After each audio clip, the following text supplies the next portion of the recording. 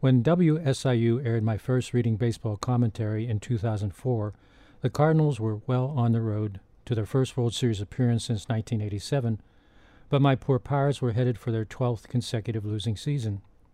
A year later, the White Sox won their first World Series since 1917, but the Cubs were still living up to their reputation as baseball's lovable losers. In the nearly 13 years since that first reading baseball broadcast, the Cardinals won 2 World Series, while my Pirates finally ended their losing ways, but only after a record-breaking 20 consecutive losing seasons. The Cubs, after 108 years, finally ended their long championship drought and eased the pain of their long-suffering fans by winning the 2016 World Series, but that other Chicago team is now struggling and hopes to use the no longer lovable loser Cubs as a model for success.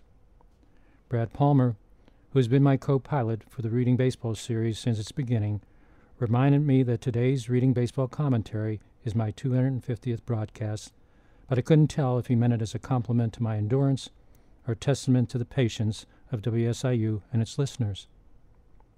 There are obvious signs these days, besides looking in the mirror and listening to my voice on the radio, that I may be getting too old for reading baseball. Brad once pointed out that as long as Frank DeFord was on the air, I wouldn't be the oldest sports commentator on NPR, but DeFord is no longer doing his weekly broadcast. Even longtime Dodger broadcaster Vin Scully, who it seems has been on the air since Abner Doubleday invented baseball, finally decided to hang up his microphone. Like the poet T.S. Eliot's J. Alfred Prufrock, I grow old, I grow old. But I've tried to do things that defy the aging process. Several years ago, when I turned 70, I actually ran in the Pittsburgh Marathon, and I've been running ever since. There are, however, clear signs that instead of defying my age by running in marathons, I've reached the point where I'm proving that there really is no fool like an old runner. At this past year's Pittsburgh Marathon, there were only a handful of runners in my 74 to 79 age bracket out of over 30,000 participants, and there was only one at age 80.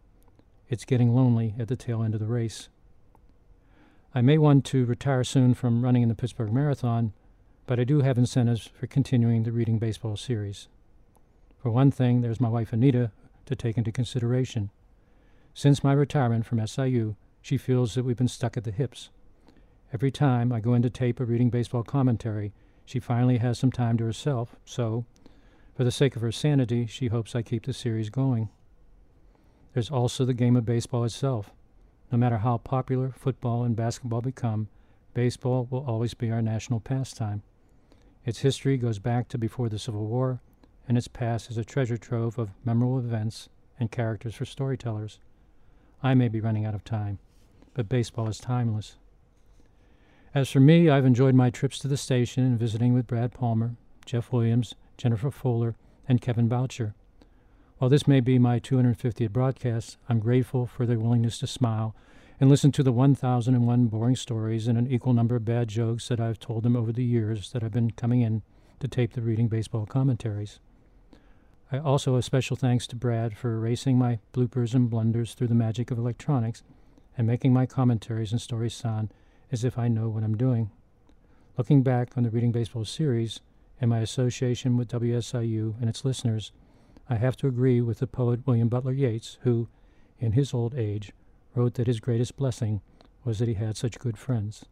This is Pete Peterson for Reading Baseball.